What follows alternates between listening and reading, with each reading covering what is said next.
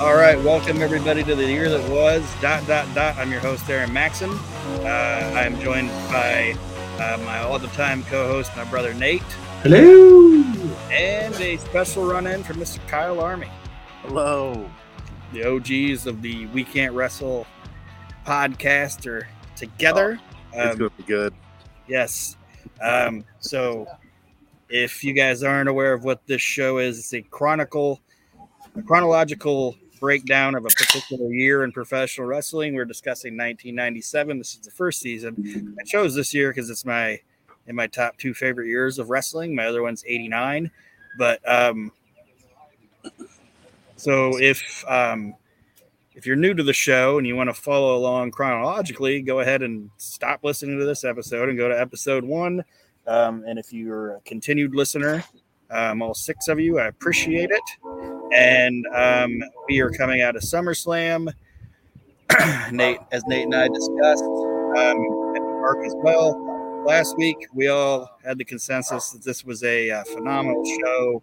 Only one really bad match.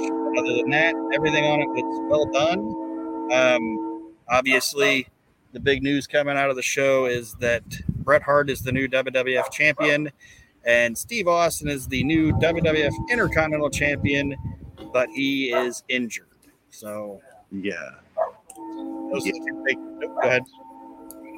No, I'm just saying, fuck. Just even going back and watching that fucking neck injury, like from that moment on, man, he's on borrowed time. Yeah. Jesus. We discussed, he's hurt more than he's not in his entire run as champion, and it's good stuff. My only other note that I will throw out there is I don't know if anybody realizes this from listening to our shows, but in our town, trains don't run on train time. They run on when we record time. Yes. But anyway, every time we record a podcast, like the longest fucking train in America comes through town. And Aaron's dogs bark. Yeah. Well, I mean, it's... Give me a minute.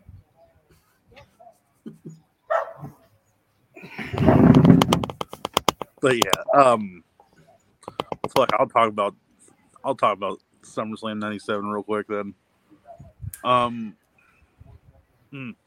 That scene of fucking Sean looking at Bret. He does the 1, 2. When we discussed it last week, I mentioned that's not my favorite main event in WWE history.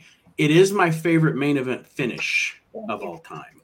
Yeah, I love the finish of that match. The finish of that match is brilliant. It is. It's very good. And just all the moving pieces with Bret, Shawn, and Taker, yep. Sorry. Good shit, pal. It's good shit. Had the last 3 hours to let it out, and we're going to let it out right when I start. Anyway. That's all right. Before we get into Raw, I also have a gimmick that I like, and I do it a lot of times for my own amusement. It is using Google Translate to take a professional wrestling theme song and take it, and because, language is different. It's all the same words, but it's just used different. So I take it from English and translate it to another language and then translate it back into English. And sometimes it's exactly the same, and then sometimes it's just batshit crazy. Okay? Sometimes. So with the fact that Billy Gunn's Ass Man won my theme song tournament match. He didn't win the entire thing, but Ass Man made it to the next round. Surprisingly, it went over Broken Out in Love, the Bray Wyatt family theme. It destroyed it, like Goldberg, that shit. Really? Yeah, like one person, Nate, voted for it. Yeah, I voted for the Bray. I'm the only one that voted for. I'm disappointed in you, listeners. I'm the only one in our 400 and some people group that voted for the Bray Wyatt. And like 14 or 15 14 or 15 people were like, ass man. That's what we're going with. So I decided if Billy Gunn was Hindi, like if he was a Hindu ass man, God, this would be this is ass man translated from Hindi into English. Are you guys ready? yes. Let's hear some ass man, Bubba. Okay. I'm not going to do the accent. Because I've been told when I read ridiculous things, it's better to do it in my regular voice. Because apparently I have a monotone voice. But this is title, Hindi Ass Man. So it'll go, brah, brah, you know, brah, brah. And the opening lyric is, I'm an ass person. Da, I'm in the ass. I love that love. I love the rhythm. I love to give. I love to paste. I love paradise. I love to see them. I love to choose. I will make more because I'm an ass. Yes, I'm an ass. Yes, I'm an ass. Yes, I'm in the ass. I'm an ass. Now, it's going to continue. So many butts. So little time. Only a tight one can hang me on the wall. All right, so the BDSM has come into play here. I'm a lover, any kind. The best surprises always sneak in the back. I'm an ass. Yes, I'm an ass. Yes, I'm in the ass. Oh, I'm an ass. And then it's Kalaksaka on Solvit, Khalifa of Steel. Your lies won't reveal the truth about how I feel. You walk behind me. I feel the heat. That's why girls don't follow me down the street. It could be because you want to put them on the wall, but okay. Yeah, I'm an ass. Yes, I'm an ass. Yes, I'm in the ass. And then he goes into the chorus again, which is the I love that love. I love that rhythm. I love to give. I love to paste. I love the paradise. I love to see them. I love to choose. I'll make more. I'm an ass. I'm an ass. Yes, I'm in the ass. What? It's glorious. Why does he love to paste? I don't know. I don't understand where paste even comes into it. And then I love the line, that's why girls don't follow me down the street. Because you're in the ass. I'm in the ass. And right at the beginning, he's just like, I'm an ass person. Let's just lead off with what this is about. We're not going to bury the lead. Yes, let's not bury the lead. Let's just... The story of my life. Yes, I'm in the ass. Oh. So that's Hindi Ass Man. That's much funnier than Big Boss Man, Bulgarian Boss Man. That one was fun. That one was the best. I was like, I might not be able to do this gimmick anymore because I just think I just killed the town ever. Yeah. But anyway, now we'll start the actual program. As traditionally we do here, whatever pay-per-view we're coming out of, whatever company had the pay-per-view, we lead off with that following show. So we will be discussing the Monday Night Raw from August 4th, 1997. Raw is War. We're in Bethlehem, Pennsylvania. The Raw is War opening plays with all the pyro going off and Vince McMahon welcoming us to Raw is War. And then the Hart Foundation is out with the new WWF champion, Bret Hart, obviously leading the way. Jim Ross brings up Bret Hart spitting on HBK, causing the chair shot to The Undertaker, causing the Hart victory. Hart says you got to suffer for your crimes. Bret Hart says everyone should suffer from their crimes. And if you're not suffering, then it must not have been a crime, basically saying, I didn't do anything wrong in this situation. I spit on a guy, and all I did was duck a chair shot. You know what I mean? He's like, I didn't throw the chair. I didn't swing the chair. That guy swung the chair. Another reason, another one of those many reasons why heel Bret Hart is my favorite heel of all time.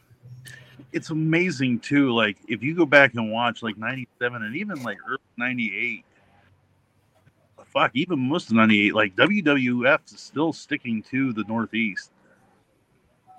Like they are still not to the point where WCW is at, where whether he was completely full of shit or not, one of the things that Vince actually told Bret when he told him he was broke and needed to get out of that 20-year deal was that he was going to be scaling back to only being in the Northeast again, he said, I have my TV contract with USA, but I can't even afford to tour that much anymore. So he was going to take it back to being a Northeastern promotion. That's what he told Bret. I don't know how close he was to that, financial peril, but I think he was, but I don't think anybody understood just how big Austin was going to be. Right. Go ahead. Sorry. No, I'm saying, I mean, like that. And again, it didn't happen until Austin broke his neck. Because honestly, up until then, yeah, he was a great worker, but he wasn't. This is what made him the defiant babyface that he was. What I think it was, honestly, is I think Vince had money in the bank, but he had that Bret Hart contract. So a lot of that money was like, okay, things aren't going great, but I got this big contract and I have to take care of Bret. I got to get rid of Bret so that will open up these funds to do other things. You know what I mean? Because as soon as he fires Bret, or as soon as he lets Bret out of his contract, he basically brings Mike Tyson in for almost the same amount of money that he was giving Bret over 20 years. You know what I mean? So it was like, I got to get rid of Bret. Now I got this money. I got Tyson. Here you go, Mike. And he took a gamble with Mike, and it paid off. And we'll get it. I mean, I was going to say we'll get there, but we never will unless I do 98. But I think that's what it was. I just think he was like, I can't not afford to get rid of Bret. Yeah, you gotta look at your balance sheet. Look at your ledger. Yeah, and the money coming in isn't going up, but the money I have is here. Eventually, it's going to catch up to here, and I'm going to be running the fucking Fern Gardens again. I'm not doing it. And I mean, I'm not trying to say I don't know if Goldberg hadn't kicked Bret in the head and gave him the concussion that ended his career. I don't know how much longer Bret would have gone. Yeah, I think would have wound up back there. I think if he wouldn't have gotten that concussion, he wouldn't have held his guns so long against Vince. Actually, I think he would have went back probably within a couple of years. Than because the concussion gave him the thing to be able to say, well, I can't justify going back to wrestle anyway. But I think if he would still have been able to wrestle, I think he'd have been back in the WWF by WrestleMania 19. Yeah, and the other thing too is when he signed Bret to that contract, in 96, like the beginning of 96, yep. October of 96, actually. Well, yeah, and it was like at that point we can't afford to lose Bret. You know what I mean? No, absolutely. But by this time, all these other guys that were just kind of there are starting to like become something. You know what I mean? Like, Mick's starting to get over, and Hunter's starting to get over, and Shamrock's here now. It's like there's other people now. It's not just Bret and Shawn and Diesel. You know what I mean? Mm-hmm. So he had other options. Here's the other thing too, like with Bret, like it's not like Bret was like we say he was screwed, but he goes to WCW to make ridiculous money there. I mean, that was the point, was Vince opened it up for him to negotiate with WCW because he's like, look, I can't afford you. Yeah, WCW, they've got Turner's money. Go get it while you can. Yeah, and like I said, just being a crybaby about it. Yeah, and like I said, we'll it was all right discussing it, but that's down the road. Yeah. Like I said, Brett said that he's not he doesn't feel guilty because he's not, and he also says, do you realize what I did last night? I fought against the man from the dark side, the dead man, the unstoppable Undertaker, and a crooked referee. I overcame all the obstacles. I'm the man. Like I last night, everything was against me, and I still came out on top. Because I'm the best there is, the best there was, and the best there ever will be. Shitty smirk. It's fantastic. It's an artistry promo, and it shows that if you let guys that know what they're doing talk and be their characters, they can do a good fucking job. Because nobody wrote that for Brett. You know what I mean? Right. Yep. He came up with that himself. Like I know Vince Russo didn't write it because it had like proper grammar and stuff. So, he then says that the WWF has gone back on their word because HBK showed favoritism during the match, so he should be banned from wrestling in the United States. And then Jim Ross mentions that the Patriot gets a shot at Ground Zero and says, so then Bret Hart says he doesn't understand why he's fighting the Patriot, this, that, and the other thing.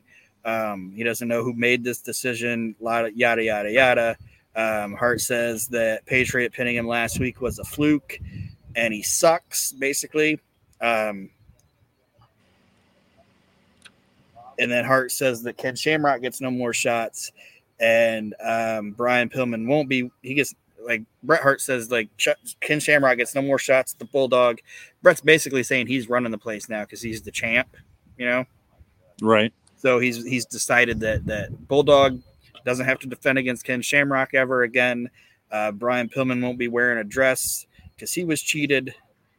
And then Owen Hart gets to cut his own promo, saying that Steve Austin didn't beat him at SummerSlam. He beat himself. He's like, I lost to myself. And you know why, Nate and Kyle? Do you know why Owen beat himself? Because he had pity. He had his word, compassion. I had compassion. And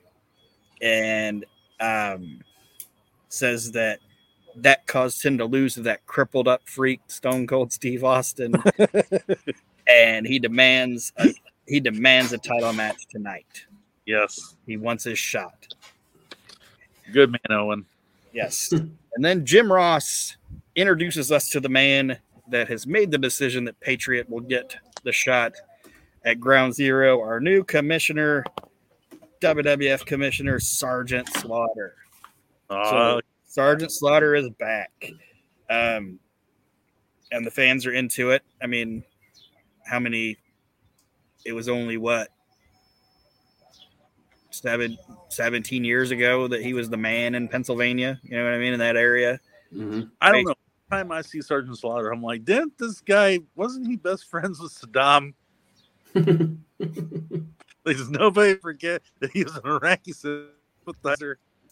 But he wanted his country back and he apologized, so everything's okay. Okay. That's how it works. He burned the Hulkmania shirt. No. It was supposed to be an American flag, and they were like, no. Slaughter was like, no, I ain't doing that. Nope. So Sergeant Slaughter comes out. Slaughter informed him that he's the one that decided that he has to defend against the Patriot at Ground Zero. And then Brett's like, who do you ever beat? And Slaughter's like, well, you. He beat you. So that's why. And then he tells Brian Pillman that he will be wearing the dress tonight, or he will be suspended, and that Owen gets another shot when Stone Cold says so. And then Stone Cold comes out and he wants to fight right now. He says Owen is a born loser and he'll fight Owen against doctor's orders whenever he wants. So there we go. So long opening segment, but it didn't feel like it dragged, and it accomplished a lot. Let us know going forward that, you know, Brett's our champ, Owen and Austin isn't over, Slaughter's our new commissioner. They did a lot in like 20 minutes or whatever. I enjoyed it, and I hope I described it good. I don't know. So, anybody else got anything on that? It's just, you know, it was a good, effective way to set the stage for headed toward Ground Zero now. You know, SummerSlam's in the tail lights, and it's time to move on. Move on, get going. So, the next thing we get is Nate's favorite thing going on right now.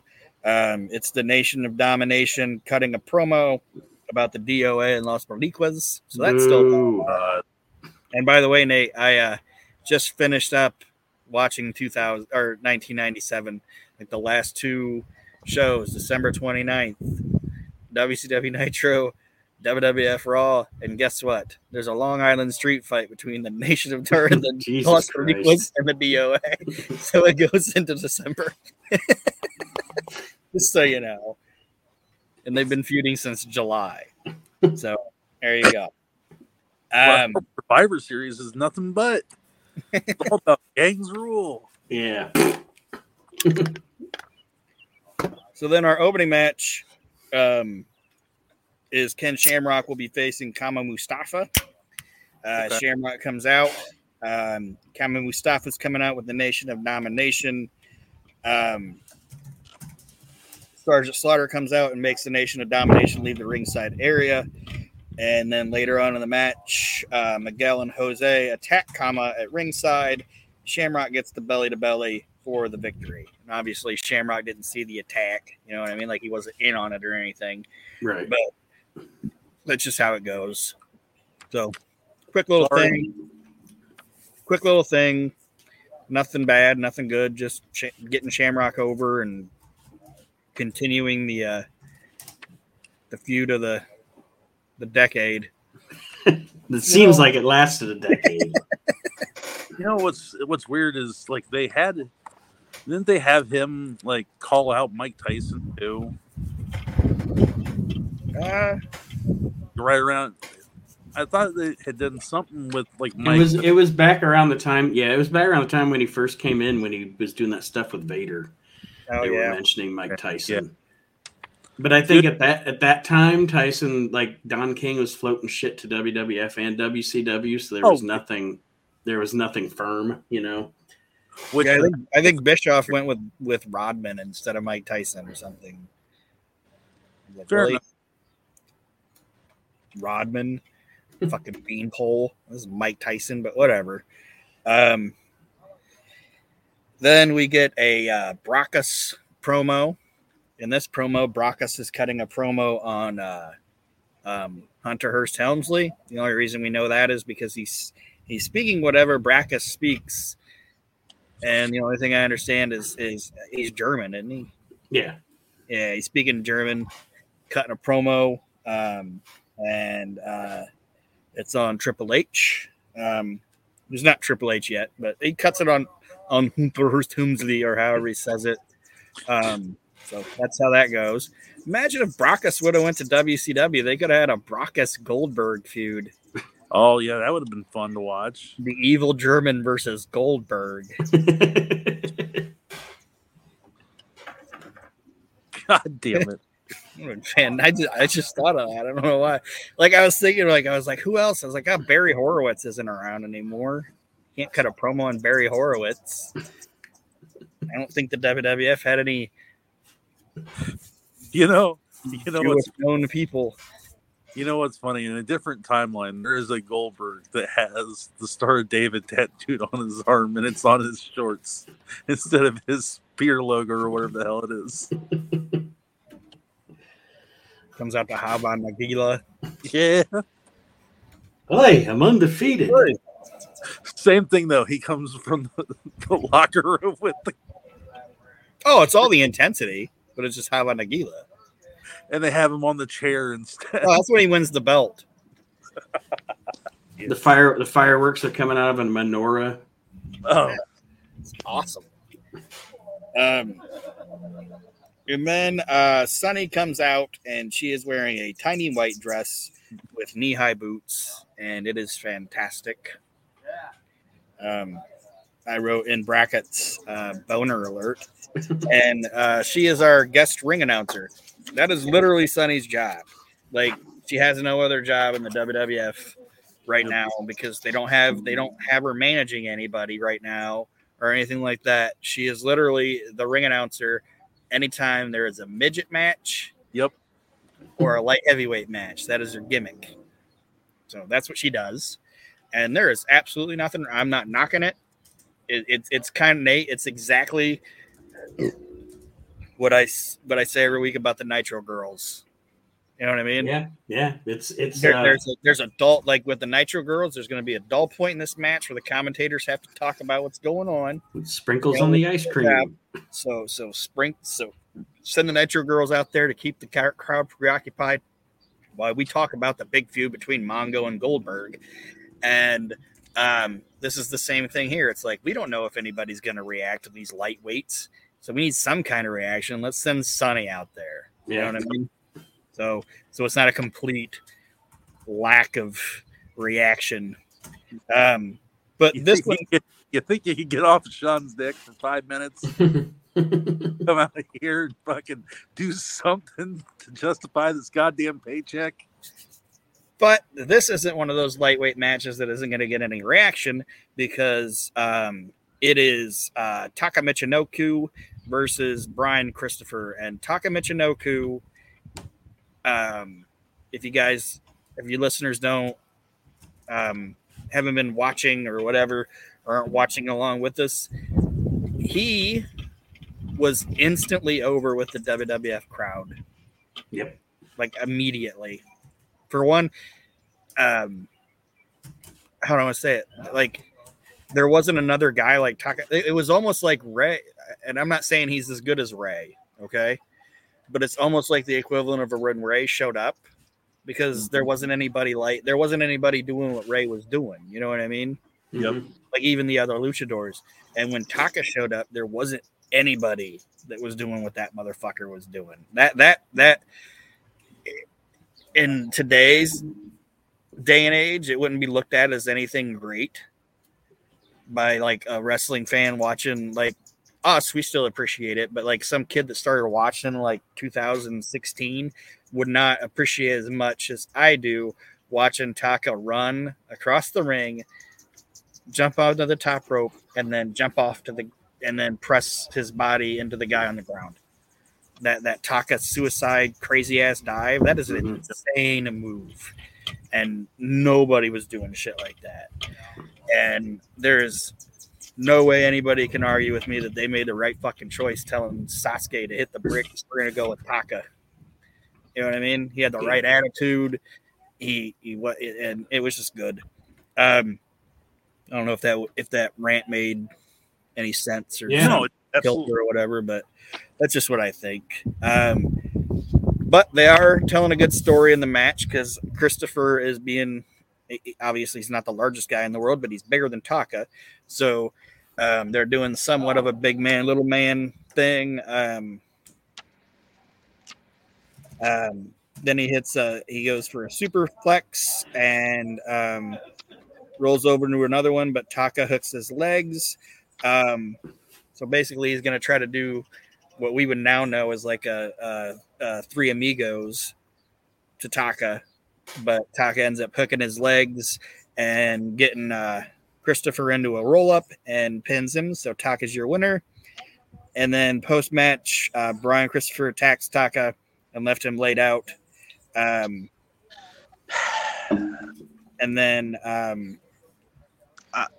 don't mean to speak ill of the dead, but and God bless Jerry, he tried to make Brian get him over, but it just I actually am a fan of Brian Christopher. I liked him better with people, like when it. Well, yeah, it was a different gimmick, and obviously, but he was just trying to be his dad too much. Well, kinda. The thing I respect about Lawler is that he didn't want Brian to use his last name, and it wasn't on the show. It was like, because I didn't want you to, but Lawler told Brian that he didn't want Brian to use his last name, not because he was ashamed of him, but because he didn't think he deserved. If Brian got good, and got over in the business, he didn't think he deserved it because he wasn't a good father. Right. Like he was like, I don't want people to assume that I made you what you are, because I didn't. Like, anything you did on your own, because Lawler said, I told him I was a shitty dad, and that's just how it was. So and Brian unfortunately lived a rough life towards the end, but it is what it is. It's like polar opposite of his dad, you know what I mean? Like, you always hear that. Like, I don't want to say always hear that, but how many times did I don't know, but I don't want to get into that because I don't want to speak about shit I don't know. But it's like, your dad's a teetotaler and you're this guy, and it's crazy. And I just always enjoyed Brian Christopher, and obviously Too Cool was better than Too Sexy Brian Christopher, but it's because it was a kooky, crazy gimmick, and it was the WWF or WWE, whatever you want to call it now, always has their bushwhackers, Yep. At one point, the headbangers were their bushwhackers, and then the headbangers peel out, then you get Too Cool and whatever. But I don't know who this era's bushwhackers would be, but it was to me it was gonna be the Usos until they stepped it up. You know what I'm saying? Like, I mean, come on, coming out with the face paint, doing the fucking dance and everything. I mean, that's Vince McMahon 101. So then the next match we get.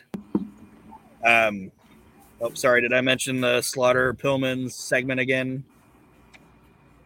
No. Pillman's refusing to come out of the locker room. Won't wear the dress. He won't wear the dress, and Slaughter once again tells him, "You wear the dress or you're suspended." Pillman's pissed off. Then we get Vader with Paul Bearer versus Hunter Hearst Helmsley with Chyna. Vader starts with a body shot on Triple H. It goes back and forth. Bearer ends up tripping up on Hunter, and then Chyna Chyna drop kicks Paul Bearer, and Paul Bearer rolls to the ground, hitting his head on the guardrail. It's a sight to be seen. Moody at that weight attempted a bump off of a drop kick and just hits his head. Like she did nothing wrong. You know what I mean? Like, I guarantee when he got to the back, he was like, God damn, that hurt. And she probably felt bad. And he was like, that was me. Like, they should, like, William Moody at this point should not be doing any kind of bumps. Except for when it's the Raw that Sean, it's like the Union takes over and Sean books Paul Bearer versus Big Show, and he fucking paints. Well, that's him doing it to himself. This is him trying to. I know. I'm just saying that was so good. It's him trying to do like a flat back or whatever. This Why? is gonna work. Your back is not flat, Paul. Nothing about you is flat, Paul. I feel bad for Vader at this point, man. He's just we've discussed it on previous episodes. You get to a point in later '97 where they have just completely given up on him. Well, and he's given too. I've seen pay-per-views in Raws where the dude came out with his fucking singlet on backwards. Right. And it's like, well, what do you do with that? You know? Yeah. It's just. I mean, it doesn't help when you have like Sean basically call you out on pay-per-view in front of it doesn't make any sense to me. It's like one of the things that's never made sense to me. This guy should be a guy that Vince McMahon would just be orgasmic for. You know what I mean? What happened to him was the same thing that happened to Bam Bam. It was the people that Vince liked, i.e. Shawn Michaels, telling him Vader wasn't any good, and Vince taking the word for it. It doesn't make any fucking sense to me. And nobody stood up for him that had any clout, so yeah. And then I also thought, and you're probably right too, but I've also heard that people can say whatever they want to say about Bruce Pritchard, of being like a WWF or WW, everything WWE does is right, It's kind of like we were talking about with Cornette, they can't do anything right. Well, Pritchard's the opposite side where everything they do is right. You know what I mean? Mm-hmm. So I will say sometimes what he's saying is bullshit. Like when he's like, "Oh, putting Dusty in the polka dots, that wasn't a rib." It's like, come on, that was a rib, Or doing this or doing that wasn't a rib. But I will believe when he talks about the personality and the little piccadillies of Vince. You know what I mean?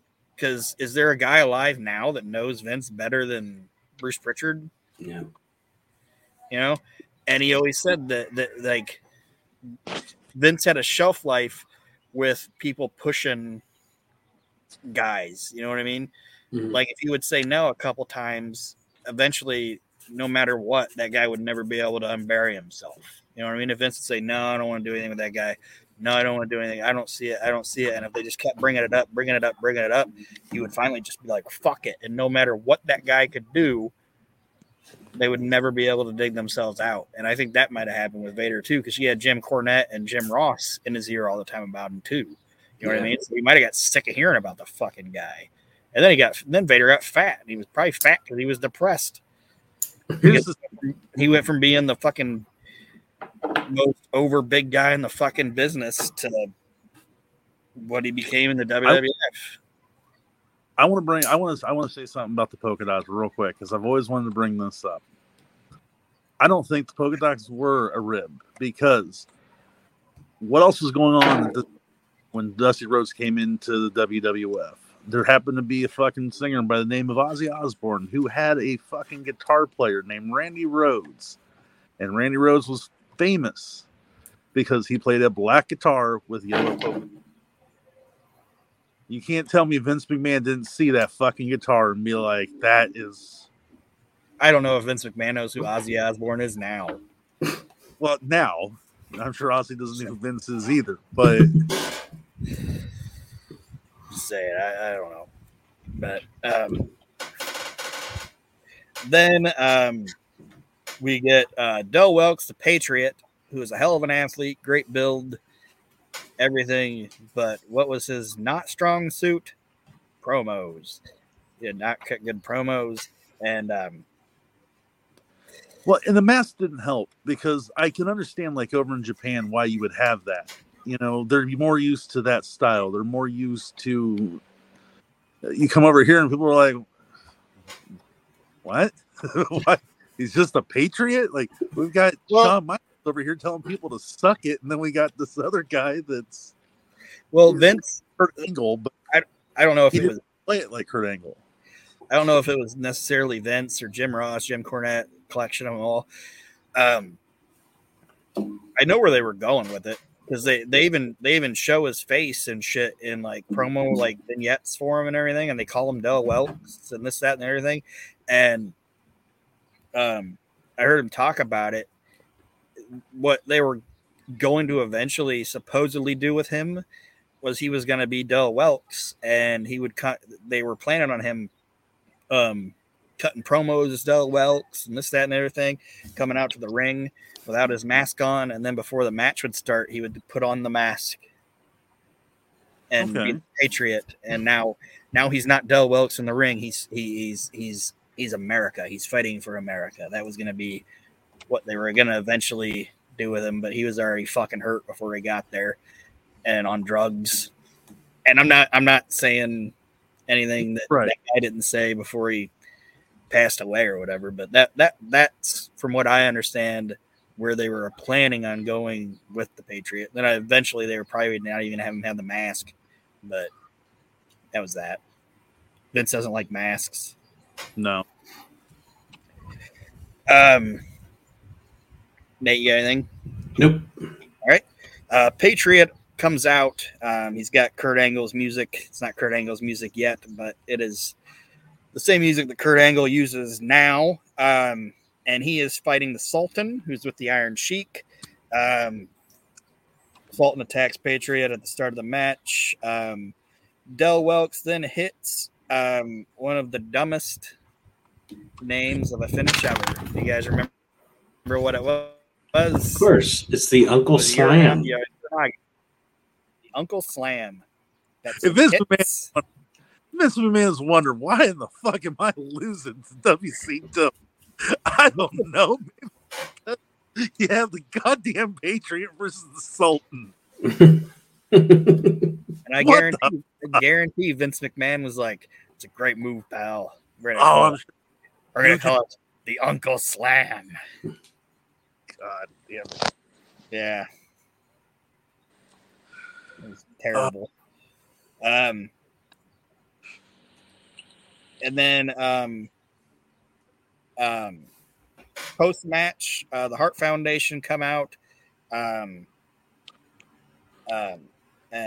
Brett is leading the way, but he's confident because he has the Hart Foundation with him behind him, but he's not looking behind him, and he doesn't see that Slaughter brings out officials and they stop everyone but Brett. So Brett's continuing to walk to the ring, not realizing that he doesn't have any backup, and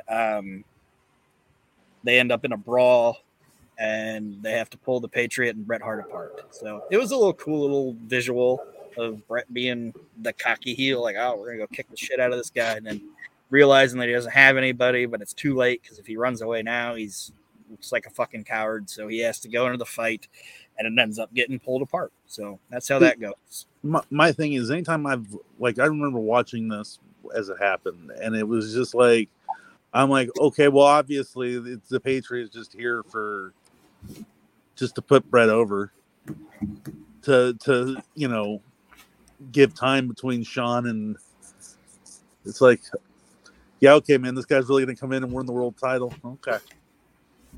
Oh yeah, Patriot was a placeholder, and it is what it is. But so that's how that goes. I think they could have done more with him. They could have done it better. You know what I'm saying? Like, have Brett run down America, and then have Del Wilkes come out and be like, I don't know, wherever town he's from, like where he actually lives. Let's say it's fucking Cleveland, and then it's like, oh, fuck this town, and they're like, that's Del Wilkes. He's, but I think he shows up and they're like, yep, this is USA guy. Yeah, but I'm not going to completely blame the WWF for the Patriot because, like I said, Del Wilkes went on record as saying that he lied to the WWF and didn't tell them about his shoulder injury or anything like that. And I said it a little bit ago. He didn't have the strongest promo abilities or whatever. And I think when he got there, it was like he's sluggish. I mean, he looks good, but he's hurt. And I don't think Bret Hart, how do I say it? Did him any favors? Well, no, I don't think Del Wilkes did himself any favors. Oh. And I don't think Del Wilkes trying to cut promos against guys like Bret Hart, Owen Hart, Shawn Michaels. It's like, this ain't going to work. This guy's going to be lost. You know what I mean? Yeah. Like, it worked. Like Nate says, a lot of times it worked for Sid because he was crazy, and kind of the same thing with Ken. Ken could talk a little, could sound a little off with his promos, but it's like he's in the zone. He's intense. He doesn't know what he's saying. He's out of his fucking mind. This guy's supposed to be the All-American hero, and he's fucking let me tell you something. You know what I mean? It's like, it doesn't work. Who's worse, Luger or Sid? Luger. See, that's the thing. Like, Sid had Shawn and Nash as friends to always look out for him. Yep. Luger didn't, and Luger was trying. Like, that's the other thing. Like he tried to pretend to be something that he wasn't with his promos. Sid embraced it. So that's how I feel. Sid going, can I start over? We're live, buddy. We're live, pal. It worked. Like, it didn't seem like it was bad because he was fucking insane. But anyway, then we get Vince McMahon, and he is going to interview Shawn Michaels. And I've been saying this since the beginning of the show, so Nate knows what I'm about to say. Typically, Vince interviewing Shawn is babyface Shawn being interviewed by babyface Vince, and it is like 7 minutes of Vince just like verbally filleting Shawn Michaels. Okay. Yep. And then if Shawn does something like crazy, and Vince is gonna laugh and like, Shawn. Yeah. Got attitude. And before I didn't think they realized it, but watching this one, I think they realized it. Like, because this is what happens. Vince McMahon interviews HBK about his officiating last night at SummerSlam. And Vince is trying to talk, and HBK tells Vince to shut up and says everyone's dumping on him and not taking responsibility for themselves. HBK says he called it right down the middle. Vince McMahon then asks HBK if he was in cahoots. Vince likes that word. If he's in cahoots with Bret Hart. And then Vince McMahon, like I said, Vince McMahon asks if he's in cahoots. And then HBK says, "You really are a dumb son of a bitch." And then Vince McMahon says, "Good luck with The Undertaker," and like throws the mic at him and walks away. Like, Vince is done now. Like. Sorry. Just thinking about the whole cahoots thing. You're right. Like, even like Kane and Undertaker's his blood feud. He's like, "You tell me, are you and your brother in cahoots?" It's Cahoots. He likes the word. He likes the word cahoots. But I like the fact that Vince is like, he's good luck with The Undertaker, and he walks away like, my rent boys turned against me. And he leaves. So they're now broke up. And then HBK talks more shit about Bret Hart, and he mentions that he's never crossed paths with The Undertaker until now. And I tried to look back, and I'm like, that's actually a truthful statement by the WWF. Usually, like, WWF, even if it happened, they just pretend it didn't. You know what I mean? Like, oh, Andre's never been beat, or Hogan and Andre have never wrestled each other before. This is the first time. I'm just using that as an example, and I got no problem with it. It's fucking storytelling, whatever, But this is a factual thing. These guys have never had anything to do with each other, which I thought was interesting. Because Taker comes in 90, Shawn's in like what? He starts to really get over about 93, and their past that's crazy. Yeah, like Taker was never gonna be sniffing around the Intercontinental title. You know what I mean? So it just never happened, and now it is. And then he doesn't disrespect the Undertaker because he's smart enough to know like not to do that. But he just says that I don't lay down for anybody, and I don't think you can take me, Taker. And if it happens, it happens. But basically, I don't lay down for anybody. And then the Undertaker comes out to the arena, and HBK just bolts. Like, he gets out of there. He's like, nope, I'm not going to have anything to do with that. So unless you guys got anything on that, pretty well done promo. A great piece to go back to also at this time is to go back and watch Wrestling with Shadows. because this whole time, because there's like that point in the movie where Bret's like, what the fuck? Like, I'm supposed to be the biggest heel, and now Sean's a heel, and And this is when it happens. Yep. And it's crazy. Like I said, there's just so much footage on it. And it's Bret being kind of a whiner, and he's one of my favorites. But he's like, oh, I was the number one babyface, and now they've given that to Taker, and I'm supposed to be the number one heel, and now Sean's going to come in there and scoop my heat. Yeah, it's like, well. The biggest problem with Bret. Rise up, buddy.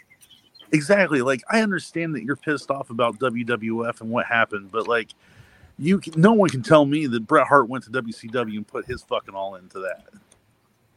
I mean, they're booking aside, but right. But I mean, yeah, that's for another day. But yeah, it's like I want to say it like when Nash talks about when Taker cut through the mat and like pulled Diesel down to hell or whatever, and Bret's like, well, what's that do for me or whatever? And Undertaker got pissed and was like, it's not all about you all the time, fucking Bret. It's like, shut the fuck up. Just be a team player. Jesus Christ. But anyway, now McMahon is going to interview the Undertaker, and then Taker says that he's done talking. He doesn't want to talk anymore. He's done with it. And basically says he's going to start beating some fucking ass. He obviously doesn't say that, but like he says he's saying that he's going back to like the old Undertaker. You know what I mean? Less talk, more walk, and says he's going to start with HBK. And then Paul Bearer comes out and says he's been talking to Kane, and Kane is ready to come back and face the Undertaker after 20 years. And then Taker goes to leave, but the lights turn red and all this shit. And it's foreshadowing. It's foreshadowing Kane. Right. Here's what I don't understand. Do we know why Undertaker was so his gimmick? I mean, I'm not saying that it wasn't a great thing, but like, imagine if he had went to like the American Badass in 97, 98. It wouldn't have worked with Kane because it was supposed to be these two. Well, but you still could have had Kane be the supernatural force and Taker just be a man. And then my point is that like, this is cool, but look how quickly it goes to the satanic stupid shit that they did with the Ministry of Darkness, and it just gets so got his fucking grubby little nubs on it. Yeah. When Pritchard was writing it, it was good shit. True. The next match we get is more Nation of Domination versus DOA bullshit.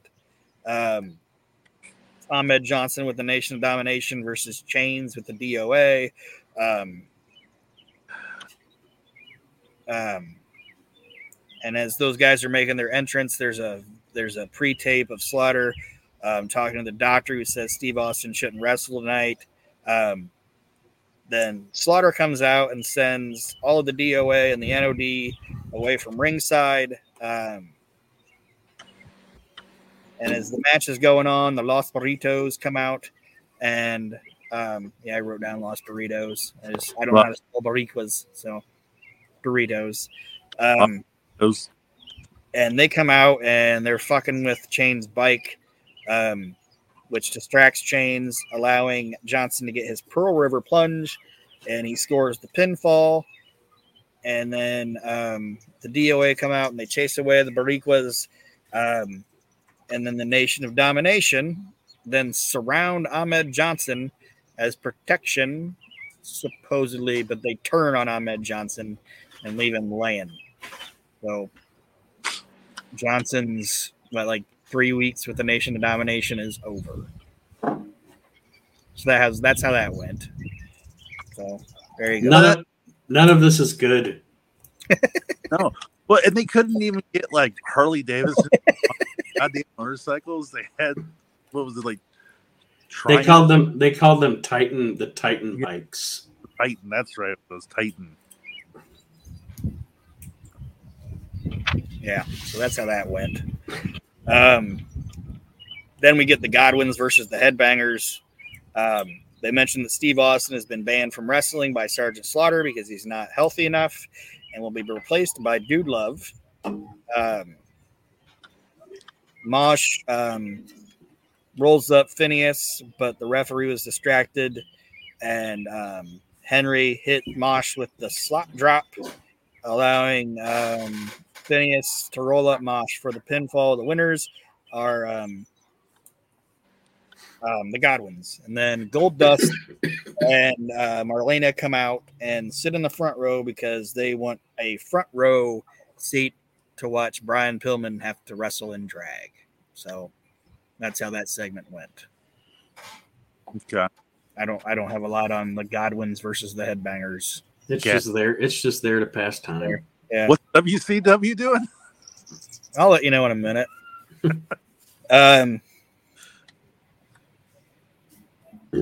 Then we get Bob Sparkplug Holly. Yeah. He's going to be Brian Pillman's first opponent where he has to wrestle in drag.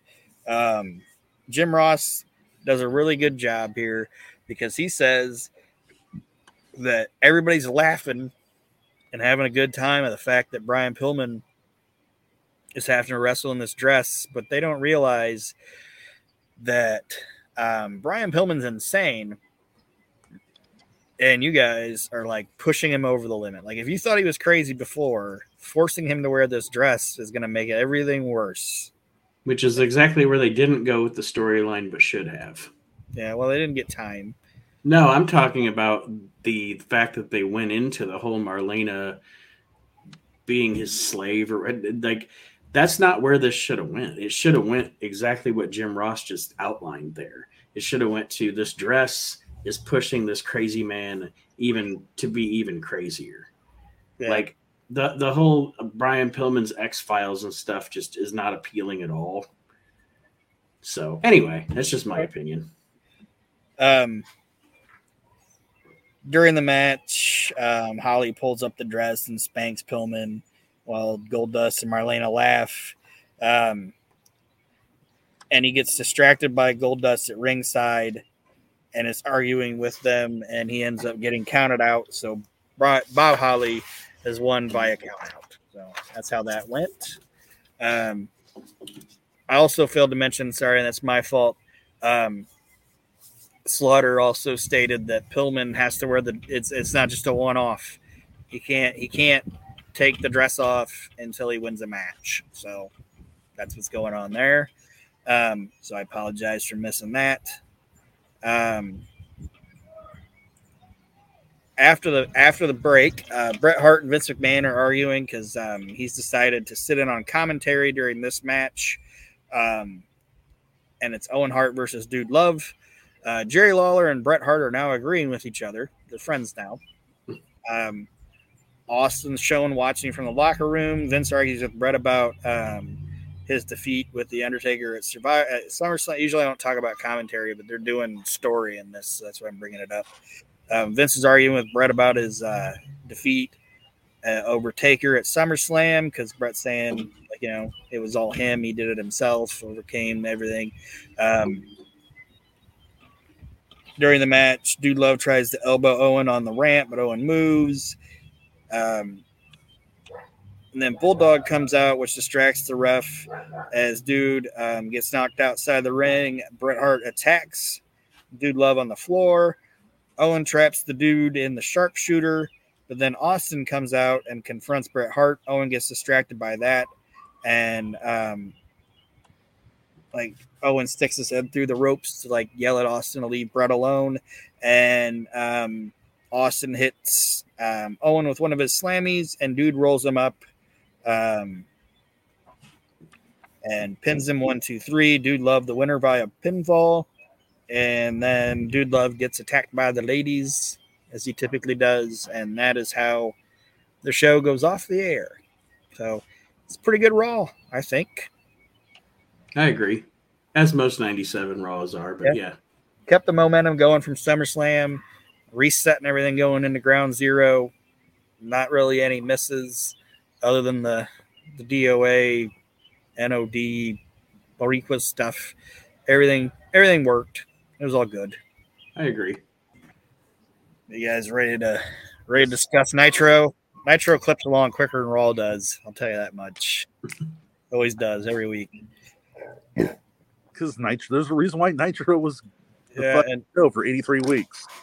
I mean, I'm saying with notes. It just there's not as much to talk about, except Nate will be fired up by the end of this. So now we're going to go ahead and we've watched Raw live and decided to tape Nitro while Raw's going on. Raw's over, so now we're gonna rewind the tape and we're gonna watch it on VHS. So that's what you would have had to do in '97, unless you had two TVs on at the same time. You know what I do? I used to watch Raw live, and then I would tape Nitro after because TNT would play Monday Night Nitro at 11 p.m. or midnight, one of the two. But we had a fancy VCR where you could tape something you aren't watching at the time. With the little blue screen and the white God letters and numbers. Still, that must have been fucking the king among men. Thank you for coming down with the commoners today. We didn't have our mother didn't have a lot of money when we were growing up, but one thing our mother always invested in was anything having to do with television. Yes. So I want to tape my soaps, and you boys keep changing the channel. Before we had that VCR, she would say, before we even left for school, do not change that channel. Do something else. Because if we would change the channel and the fucking go home of guiding light, there would be hell to pay. So now we're moving, like I said, we're moving into Nitro. It's in Detroit, Michigan. Michael Buffer kicks off the show with his Let's Get Ready to Rumble thing. And Tony informs us that this is the 100th episode of Nitro, and this is their first time where they've done they're going 3 hours tonight. It's a 3-hour Nitro. Oh, Christ. And Nitro goes 3 hours. It feels like 300 hours. But how much did Michael Buffer get paid to do Let's Get Ready to Rumble? I wouldn't be surprised if he'd get $50,000 to do it. Jesus. Can you imagine? A good ass chunk, I'll tell you that. So we get Hollywood Hogan and Eric Bischoff come out to the arena. Hogan cuts a promo and says that WCW fiddled with the contracts to get Luger his shot early because Luger's supposed to be facing Hogan at Sturgis this Sunday for the WCW Championship, but it's happening tonight. But he said it still doesn't matter because he's basically going to beat Luger tonight anyway. So, no, this isn't the Nitro. Huh? This isn't the Nitro, is it? Where they hot-shotted their Sturgis angle? Not even the Sturgis angle, but this is 97, isn't it? Yeah. Yeah. We're good. Yeah. That's why Aaron said I was going to be hot by the time we were done with this. Fair enough. Okay. So our opening match is Mortis with James Vandenberg versus Kurt Hennig. At one point, Hennig gets distracted by Vandenberg. They end up on the floor. Hennig ends up knocking out Vandenberg. Then they wind up back in the ring. Hennig gets the perfect plex. Kurt Hennig, 1, 2, 3. Nothing to talk about there, right? Which is sad because you would think that Kurt Hennig and Chris Kanyon could have a hell of a match. Yeah, I'm fucking workers. Yeah, but it was just a way to get Kurt on there, and was what it was. Then we get a video package about the Sting saga that's going on. Then we get a match between Hector and Chavo Guerrero versus Jeff Jarrett and Dean Malenko with Deborah. The crowd really hates Jeff Jarrett. They're booing him out of the building, and it's not like he's over. It's like X-Pac heat. They don't want to see him. Malenko gets the Texas Cloverleaf on Chavo for the submission victory. So your winners are Jeff Jarrett and Dean Malenko. You know what's funny is like the WCW fans also, they fucking hated Deborah. She goes to WWF and Vince is like, show your titties, you shut the fuck up.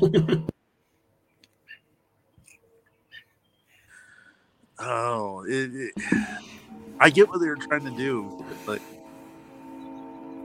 again, just anything involving Jeff Jarrett, Mongo, and Deborah, I want nothing. That's my DOA feud. Or anything with those guys, I don't want to see it. When Mean Gene tries to interview Raven again at ringside, Stevie says he has a new contract for Raven to sign. And he says that he's been meeting with everyone at WCW and Turner Broadcasting, including Ted Turner himself. And he's got Raven a better contract. This time Raven won't even look at it. And he spits in Stevie's face, knocks him down. But this time Richards gets back up and stands up for himself. Says he ain't going to take this abuse anymore. And Raven smiles and walks away. I just think it brings up a funny visual of Steven Richards walking into Ted Turner's office in his Daisy Dukes and his cut-off T-shirt. His little booty shorts and cut-off T-shirt. Wow, what is going on here? Let's talk turkey, Ted. Is it my birthday?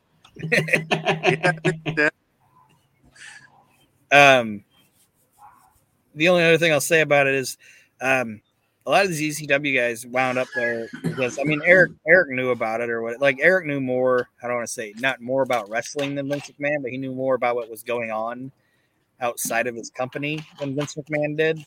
But a lot of these ECW guys come in as totally Kevin Sullivan. Yeah. And he's basically doing the Raven, Stevie Richards, like, whatever, that took like 2 years to develop in ECW, and he's trying to do it in the course of like a month and a half. So yeah, it does. Anyway, the next thing we get is the Giant. He comes out, and he is facing the triple threat team of Lenny Lane, Joey Maggs, and Scott D'Amore. So holy shit. That's who's out there. They get no offense on the Giant. Giant choke slams all of them, pins them at the same time. Winner the Giant. Randy Savage comes out, cuts a promo on the Giant because they're going to be facing it at Road Wild, and is talking about how he's going to beat the Giant. But then he ends up backing away when the Giant comes out to get him. So Randy runs away. So what a fucking horrible pay-per-view idea. Road Wild. What are we going to have? We're just going to have a bunch of bikers driving their goddamn motorcycle. Like, can I ask a question? How much in-arena revenue is this going to bring in? Oh, none. Absolutely none. Nothing. It's going to bring in nothing.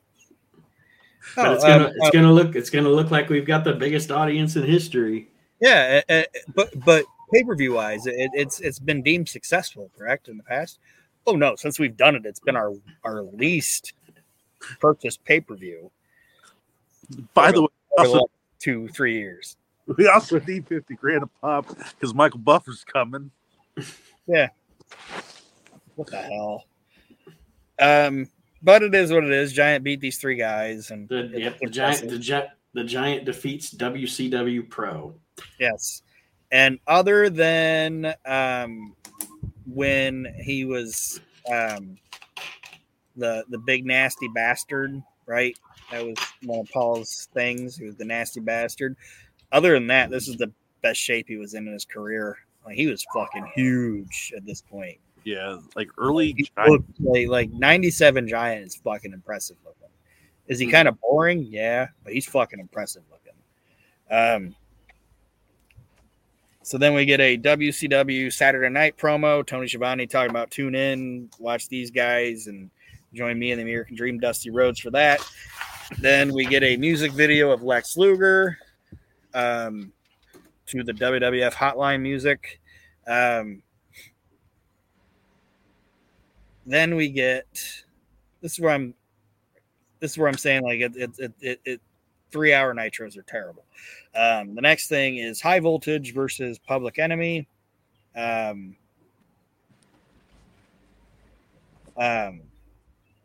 match is what it is. They try to put Rage through a table, but Chaos moved him, so Rocco went through the table. Then High Voltage fired up for a double team on Grudge and collided instead. And then Grunge ends up rolling up Ronnie Rage for the 1, 2, 3. And then after the match, go ahead, sorry. I thought one of you guys said something. Never mind. Nope, not about this thing. All right. And then post-match, High Voltage beat down.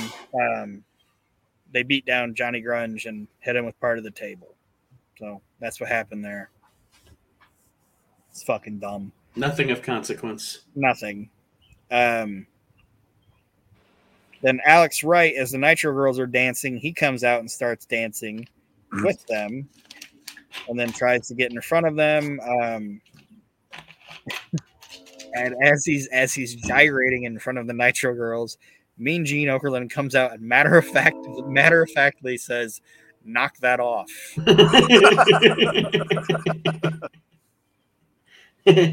Like, you were ruining this for everybody. Knock that off. It was great. really fucking funny. Like, I spit out my beer. I was like, "That's fun. Knock that off." That's the only thing that's good about that Ready to Rumble movie. It's Mean Gene and Oliver Platt. He like stops them. He's like, "Do people think I'm sexy?" He's like, "I do, Gene. I really do." Now, Gene has great straight man comedic timing. Yeah, just knock that off. You're done. Like, he's like, "I'm shutting this shit down."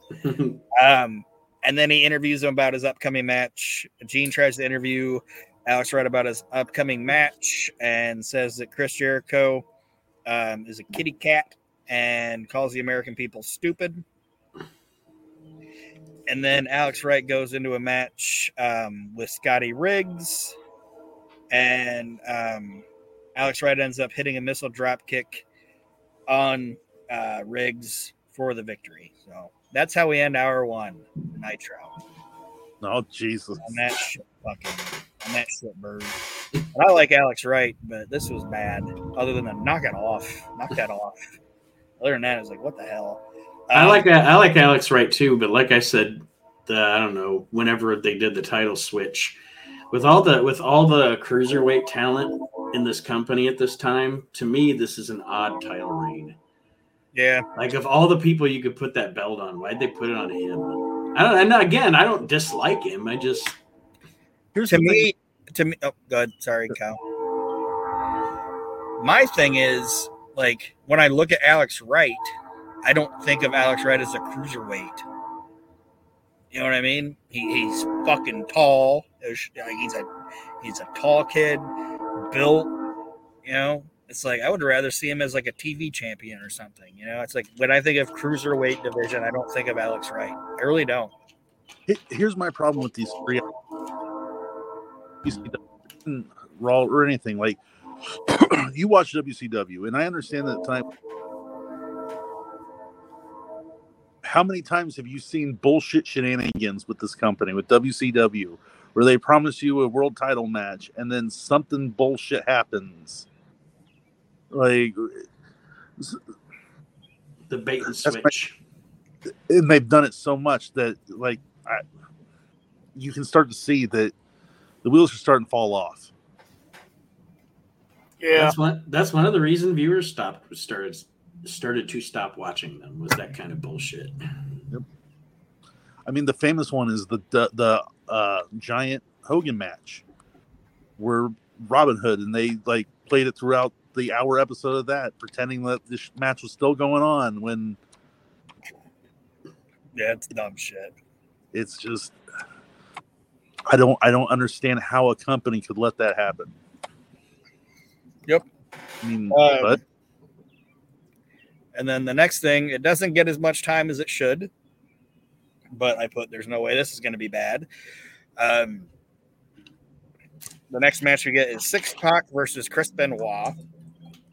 Like I said, they don't get a lot of time because they're on Nitro, but I mean, we could have cut a fucking Alex. Never mind. Yeah.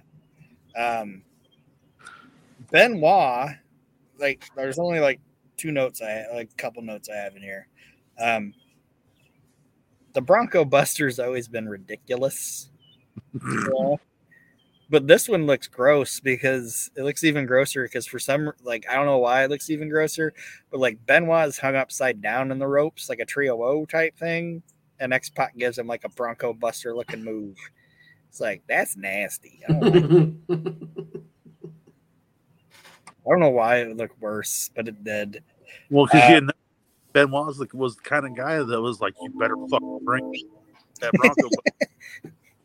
It's like, but you're upside down. It doesn't matter. We're either doing this or we're coming back and doing indie swats. Why? He was like, I get you. So you want me to really lay it in with this Bronco Buster? Really lay it in? Really lay it in? Sorry. Yeah, it's him and D'Lo's problem. They have to repeat everything they hear 20 seconds after they hear it. But Six-Pac ends up he misses Swanton. Benoit goes to suplex Pac off the top, but Jeff Jarrett attacks. This brings out Mongo, which then also brings out Dean Malenko. So we're getting more into the old Mongo, Jarrett, Benoit shit. It's bad. Just doesn't work. I don't care about Mongo and Jarrett. Every time I see those two show up, I'm just like, all right, I have no investment in this segment anymore. The next thing is Vincent of the NWO with nobody, which I think is funny because Vincent comes out with all the B guys, but none of the B guys come out with Vincent. Nobody in the NWO supports Vincent, but Vincent supports everybody, but nobody helps him. Can I tell you something? Growing up, I always saw Vincent as like the C guy.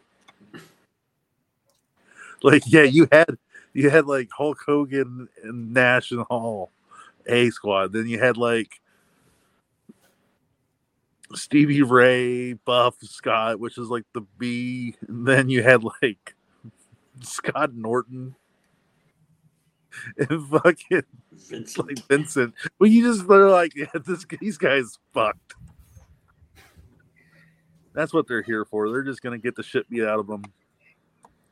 So, yeah, it's Vincent versus Booker T. And I wrote, this is why Nitro should be 3 hours because of epic contests like this. Oh. This is Booker versus Vincent. Okay. So,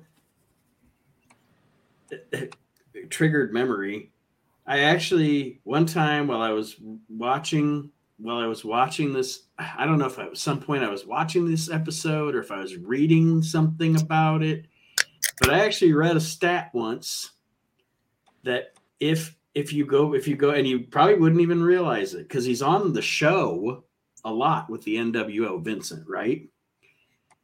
This is actually the first time that Vincent wrestled on a Monday since he wrestled on Raw in 1994. Wait, what? He was in WCW all this time, but he's never actually wrestled on Nitro. What? Why? So this is the first time that he had wrestled on a Monday night. Now, he's wrestled on pay-per-views. He's wrestled on Saturday night, etc. This is the first time he's actually had a match on a Monday since he was on a random Raw in 1994. So how much are we paying this guy? Like he lost in 30 seconds. Yeah, and it's a short ass match too. But anyway, that stat just sticks in my head. I don't know why. It's crazy that you would have. I don't get it. So Booker ends up winning. Mean Gene then interviews DDP, who's without Kimberly, so I didn't really pay attention. Apparently, I think he's fighting Ric Flair tonight. I think, I don't know. I wasn't really watching. I don't care about DDP. Then we get the Barbarian versus Wrath with James Vandenberg. Jesus Christ. God damn it, guys. This is ridiculous. I mean, I'll say this. Barbarian is in my top 30 favorite wrestlers of all time, but this is an example of WCW Monday Nitro Saturday Night. Like, why is this happening? So here's a question. Quick question. We don't have to spend like 15 minutes on the answer or anything, but we're talking about this being a 3-hour show, right? This is probably the first time, unless they've had another 3-hour special or something that I forget about. But so this is 3 hours of Nitro. We have all of these matches, and we keep going, Jesus Christ, you put this match on? Could you give this match a little longer? But what is worse if you have a 3-hour show? Is it having these kind of do nothing short matches? Or is it the formula WWE uses where sometimes you have TV matches that just go way too fucking long? Because a match can be too long. You know what I mean? Like, just because it's long doesn't mean it's good. So what do you guys think is better? The shorter matches like this, get them in, get them out, or these long-ass, boring matches WWE does now? Do you want my honest opinion? Honest opinion? Mm-hmm. It's this. Because I enjoy a 3-hour 97 Nitro more than I enjoy a 3-hour Raw now. Kyle? Again, it's the 3-hour Raw. It's 3 hours that shouldn't be done. But if you're going to do it, this is the way that you should do it, in my opinion, is I would have 2 or 3 title matches, have those be the focal point of your show, and the entire night be like, ladies and gentlemen, this is what a 3-hour show is. You will only see this on these in pay-per-views. Like, this is pay-per-view caliber matches. But like I said, you only do 1 or 2 of them. Mm-hmm. Because you want people to see, like, this is what you're paying for. People are going to switch back and forth. Right. I mean, anybody that told you they didn't was lying to you. I'm kind of the opinion in between. I say, I agree with Aron that the shorter matches are better. You know, get as many stars on your show as you can. But then maybe you have, like you say, maybe like your main event is a longer match. You know, so kind of a balance between the two. But anyway, as we were talking, I just kind of noticed. I was thinking, I wonder what the general consensus would be here. Go ahead, Aron. I'm sorry. All right. Well, the next segment is Mean Gene brings out the Steiner brothers. They're going to make their major announcement. And their major announcement is the formation of the most pointless and vanilla group, I think, ever. Is their new manager is Ted DiBiase. Ted DiBiase is now managing the Steiner brothers. And he says that he's decided to join the Steiner brothers, leave the NWO, and he's going to start helping tear down the NWO at Road Wild when the Steiners face the Outsiders. Hi, Ted. Because fuck you, that's why. All right. But then something fun happens. The Outsiders come out and say that the Steiner brothers are good. Don't get us wrong. The Steiner brothers, they're good, but the Outsiders are better. And then Kevin Nash calls Ted DiBiase Pumpkinhead and says that he's a dead man. And then Kevin Nash then says the only reason the Steiner brothers have hired Ted DiBiase is so someone can read them the menus while they're on the road. Implying that the Steiner brothers can't read. Yep. He only got away with saying that because they're friends. Yeah, they're all buddies. So I wonder, can they really read? Because I don't think Scott has the patience for it. I don't think Rick has the mental stability for it. Oh, Rick was on a school board until he attacked a trans person. God. Oh, he's got the dog barking now. Scott can't read, but he can sure do math. Yeah. So that happened. So we're going to see the Steiners and the Outsiders at Road Wild. Then Psychosis is going to face K-Dog. Psychosis is with Sonny Ono. K-Dog gets a Tequila Sunrise for the victory. Then post-match, Rey Mysterio's out on his crutches, and K-Dog's messing with him, trying to do like he did last week, where he's intimidating Rey because Rey's knee's all messed up, but Rey is bluffing and ends up smacking Conan with his crutch. So Rey's apparently no longer hurt. So that's how that went. Okay. All right. Then we get the Glacier and the Cat versus Silver King and Damien 666. The Cat hits a spin kick off the top rope on Silver King and gets the victory. So Glacier and the Cat win. That's what I'm telling you guys. It's going to blow through a lot of this. Why did we need this match? Oh, we don't have to keep going over. There's going to be a couple more where we say you're like, I don't fucking man. This. Eric Bischoff comes out to the arena. Bischoff talks shit about the Giant and then calls out J.J. Dillon. If you guys remember, the Giant chokeslammed Bischoff last week. He says that if Giant ever does that again, he'll sue WCW for everything he's got, and I'll also sue the Big Show. And he says if Larry Zbyszko ever touches him again, he'll kick him in his fat head. And J.J. Dillon just laughs it off and walks away. So that's what that was. Okay. This is Eric Bischoff at his egomaniacal best. Because it's not... I can't wait for you guys to get there. But when he comes out and challenges Vince...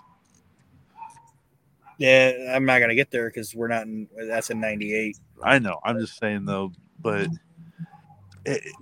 just at this point, like, Eric Bischoff is just so full of himself. Like, he is on top of the world. Mm-hmm. And he's talking shit, which you should never do. Yep. Then the Nitro Girls dance on the desk, and Bobby dances with the Nitro Girls. And then we get our 10th match. Have we hit hour 2 yet? Oh, we're in 3. Believe me, I'm going to cook them through this. It's Dallas Page versus Ric Flair. Hennig comes out and he shakes Flair's hand, but then heads to the back because we're still playing off this. Is Hennig a horseman or not? Page hits a big powerbomb on Flair, which brings back out Kurt Hennig. We go to a break. Flair's back in control after the break. Flair gets distracted by Hennig. He gets trot blocked. Then Flair traps on the figure 4, but DDP gets the ropes. DDP gets his own figure 4, but Hennig breaks it up. Page goes for the cutter, but Hennig gets involved, and Page ends up taking on both Flair and Hennig, and ends up knocking them both out, and DDP ends up winning via disqualification. So it's still telling the story of his Kurt and the Horsemen and putting over the DDP Kurt Hennig feud. And I'm sorry, guys, but I gotta. If you guys want to talk about it, it's fine. But I gotta pee real quick again. Sorry. Okay. It's still it sounds like a pretty good match. Yeah, and I know Aaron's not a fan of DDP, but DDP's one of those guys for me. Like I'm not a huge fan of him, but when he's with the right person and he's on, you know. Well, and it's him and Flair. So Flair's never gonna make you look bad. So But that's what I'm saying. Like, more stuff like that. Like, again, I understand that you have all these wrestlers that it's on your payroll that you want to use, but really, did you need Damien 666 and do you need El Dandy every goddamn show? You can't, Right. It's what am I kind of looking back? They're filling the room with words.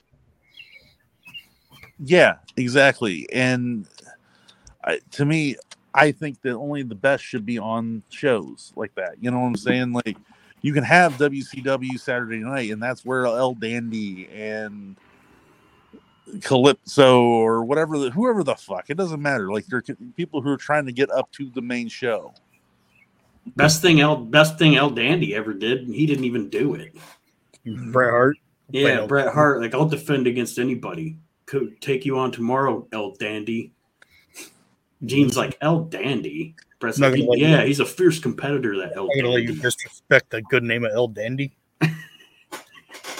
Like, I'll even fight you, Bill. That's like my favorite things in that. He's like, I'll even fight you, Bill Goldberg. And Gene's like, he's going by Goldberg now. Yeah? Come get me, Bill Goldberg. So the rest of the time he feuds, he's like, come on, Bill Goldberg. Well, Bill. So then we get, I didn't mean to interrupt you guys, but whatever the rest of your conversation was, we really have this match, a middle segment, and then the main event. I'm trying to leave room for Nate's rant. This might be the longest show I've done of my own show, which I'm not complaining about. But the next thing we get is Hector Garza and Lizmark Jr. versus Viano 4 and 5. Why are these people even a part of WCW?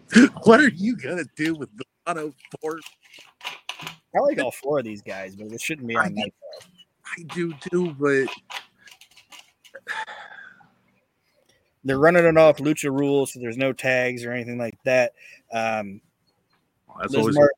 Lizmark hits his high dive. Guerrero Garza hits his torpedo dive that he does.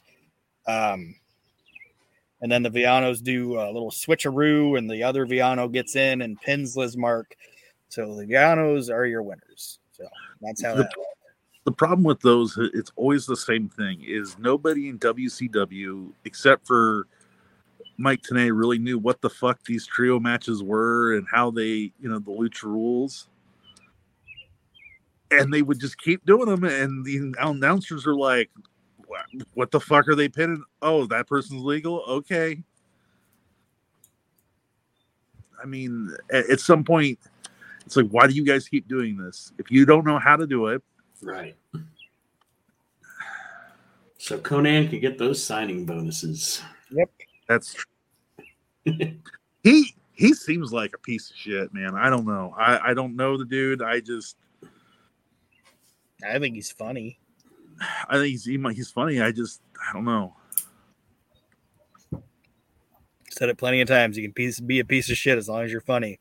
You can't be an unfunny piece of shit. You can't be both. Or you got to be, you know what I mean? Anyway. Mm-hmm. Yep. Mean Gene then brings out J.J. Dillon again to discuss Sting. Dillon says that he understands how Sting feels, and says Sting can be trusted and has shown his loyalty to WCW. And Dillon says that he thinks he has a contract that's going to get Sting to come back, because that's JJ's gimmick right now. He's trying to give Sting what he thinks he wants, and Sting drops down from the ceiling, and Dillon's like, Sting, I think I got it. I figured it out, guy. I got what you want. The contract that's going to bring you back. It is a match against the current free agent, Kurt Hennig. And Sting tears up the contract and leaves. So that's not what Sting wants. He doesn't want Kurt Hennig. I think last week, it was 6. He didn't want 6. So JJ trying to figure it out. Go ahead. You're building this story, and in the next segment, you're going to fucking ruin it. Here's the other thing I want to say real quick. One, if Sting would just say, if he would just open his goddamn mouth and be like, "I want Hogan." Yeah, JJ Dillon's like, shoot it out your cocksucker, Sting. Two, if I'm Sting, I'm like, y'all giving title matches out? I mean, the thing I like about it is Sting's not talking, because the entire time he was talking to you people, the entire time I was talking to you people and saying I didn't do it, like I'm not a bad guy, none of you people listen to me. So if you're not going to listen to me, why the fuck should I talk to you? You figure it out. Don't get me wrong. This favorite, Sting was my guy growing up. Like, I love this fucking storyline, Hook, Like, and Singer. I just hate how it fucking ended. I hate how... We'll get there. Don't spoil. I know. We won't do spoiler alerts on this show. Even though it happened fucking 28 years ago or whatever.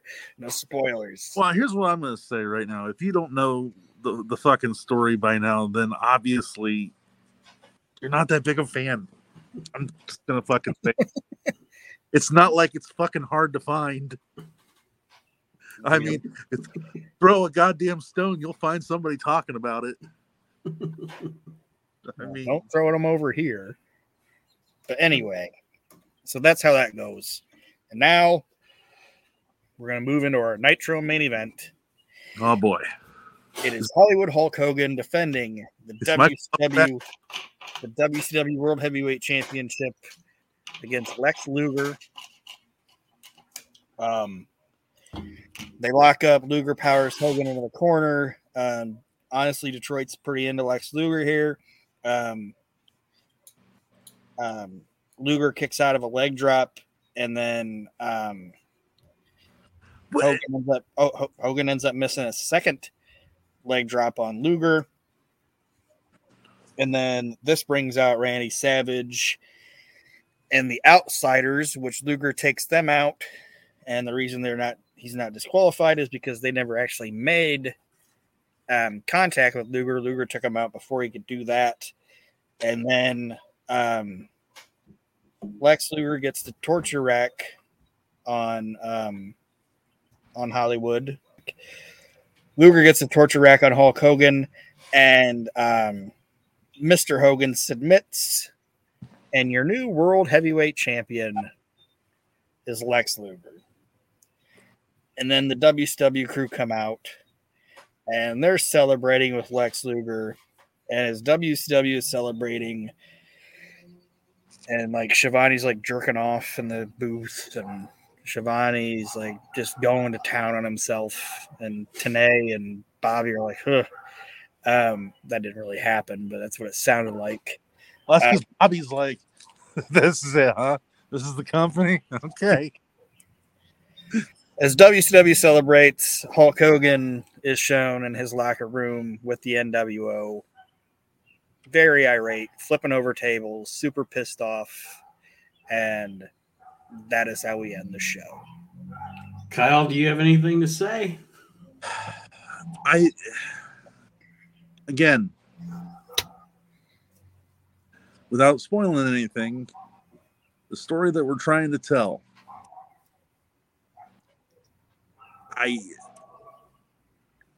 it's little mistakes like this. There's a reason why WCW is no longer in business. And it's not because Vince Russo came in 1999. As bad as Vince Russo is, honestly, I think he tried his best to help the younger talent. He had a vindictive thing against the top stars. But the fact is that, unfortunately, because Hulk Hogan had creative control, because Kevin Nash and Scott Hall came from WCW or WWF to WCW and had language in their contracts. This is the reason why stuff is like this is happening. This is the reason why Vince won. I have watched pro wrestling since I was 5 years old. I am currently 44 years old. So I've watched pro wrestling for almost 40 years. I have gone back and watched pro wrestling from WWF, WCW, Mid-South, ECW, Memphis, Portland. I've watched so much wrestling in my life, and I can easily say this thing right here is one of the 5 stupidest moments in the history of professional wrestling, because you have been telling the story for almost a year of Sting. So the orgasm, if you will, the finishing of this thing should be Hulk Hogan defeated by Sting. Well, and that's and instead on Nitro, the first time Hogan loses the belt since this whole kabobble began is to Lex fucking Luger. You just in the previous segment did part of your angle with Sting that should be paying off with him being the guy to finally beat Hogan for the title, and then you have him lose it to Luger. And I know, Aaron, you're going to do the pay-per-view, but it's part of my rant. And then 5 days later, Luger just fucking loses it back to him anyway. It doesn't make any sense. It's cool that we're going to do the pay-per-view, but my, are you done? Not are you done? Not saying it. I know. No. I just hope what I'm saying makes sense. This is so stupid. It does, but it's also like, okay, we want you to buy. We're not charging people to watch our show. Okay, at this pay-per-view, we're not charging admission. We're part of the fucking. We're one of the carnival attractions. Yeah, we're one of the carnival attractions, which is fine, whatever. But we have this match that people obviously wanted to see, okay? Because if I know right, they beat Raw, right? People want to see this fucking match between Hogan and Luger, but now you just gave it to them on TV. And now you're expecting them to plunk down fucking $40 to buy your pay-per-view to watch the same match again?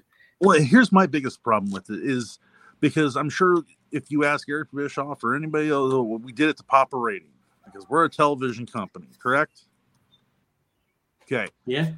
All right. So here's my problem with that. You have strategically over the last year shown and trained your audience that main event matches don't mean shit in WCW. I don't care if it's a fucking world title match. There's going to be some bullshit fucking ending somehow. Because they want you to buy the pay-per-view. How many people didn't watch the end of this fucking match because they're just like, it ain't going to fucking matter anyways. Because in 5 days, so you can't tell me it was for ratings. Because nobody fucking... And the thing with wrestling is going into the pay-per-view, you should have a fuck finish because you're wanting to get the payoff when you get to the pay-per-view. But you just blew your load on fucking TV. You know what I mean? It's like it's mind-boggling that this happened. I don't even care if I wouldn't even have been. I would have still thought it was stupid, but I wouldn't even have been like, this is fucking mental. If Luger would have won the belt at Sturgis, you know what I mean? And then the next night, Hogan beats him again and gets the belt back, whatever, you know? But it's fucking mind-boggling that we're going to put our main event for our pay-per-view on fucking cable TV, but now we still expect you to buy our pay-per-view and watch these guys wrestle again 5 days later. Or better yet, like, if you're going to want to do it, then have Sting help him. Interfere in Luger's behalf. That way it still looks like, because like I said, it looks real dumb for Sting to show up here and he'd be like, we got you a match with Kurt Hennig, and he just like fucking rips it up and walks away when it's like, well, you're fucking putting world title matches out. I want Hogan. I guarantee if you ask all those fans, you want me to wrestle Hogan? They're going, yeah. Right. Well, this is what they thought was a crowning achievement, but it's one of the dumbest fucking moves that's ever happened in televised wrestling. From every angle, it's stupid.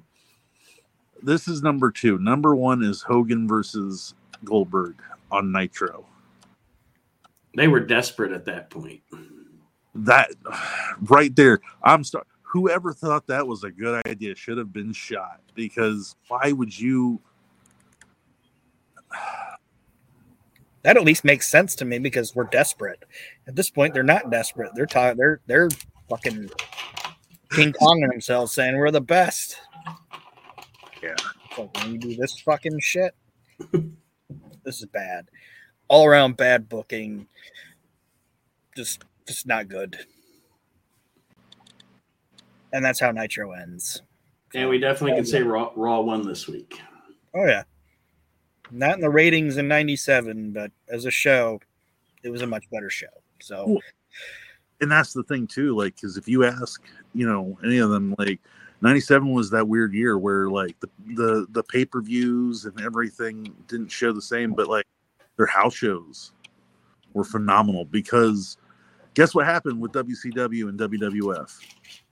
WCW, you went to see their house shows. You didn't get to see Hall and Hogan and Sting, and you saw fucking El Dandy. You saw WCW Saturday Night. At least with WWF, you got to see Brett and Shawn and.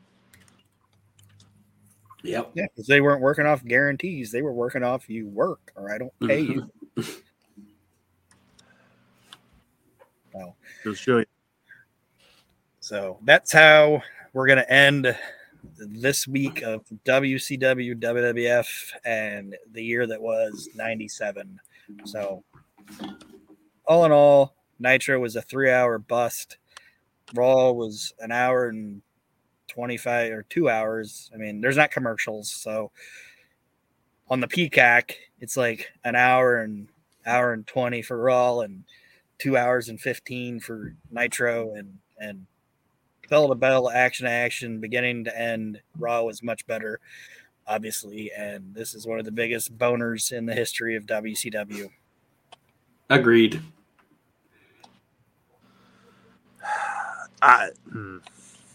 Again, ladies and gentlemen, this is why they're not in business anymore. There's a reason.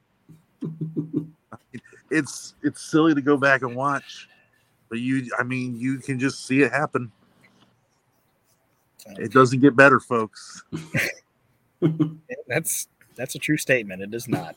So, unless I'm saying they try with Goldberg. Boy, they try, but the fucking what's the expression? The something is left the something. I don't know. The horse has left the barn. Yeah, something like that. Yeah, at that point, the horse has left the barn. Yeah, out of the bottle. It's like, oh well, he's bald headed and's got a goatee. All right, Aaron, wrap it up. I gotta poop. All right, so I want to thank everybody for listening. I want to thank my hosts, my co-hosts, for joining in today.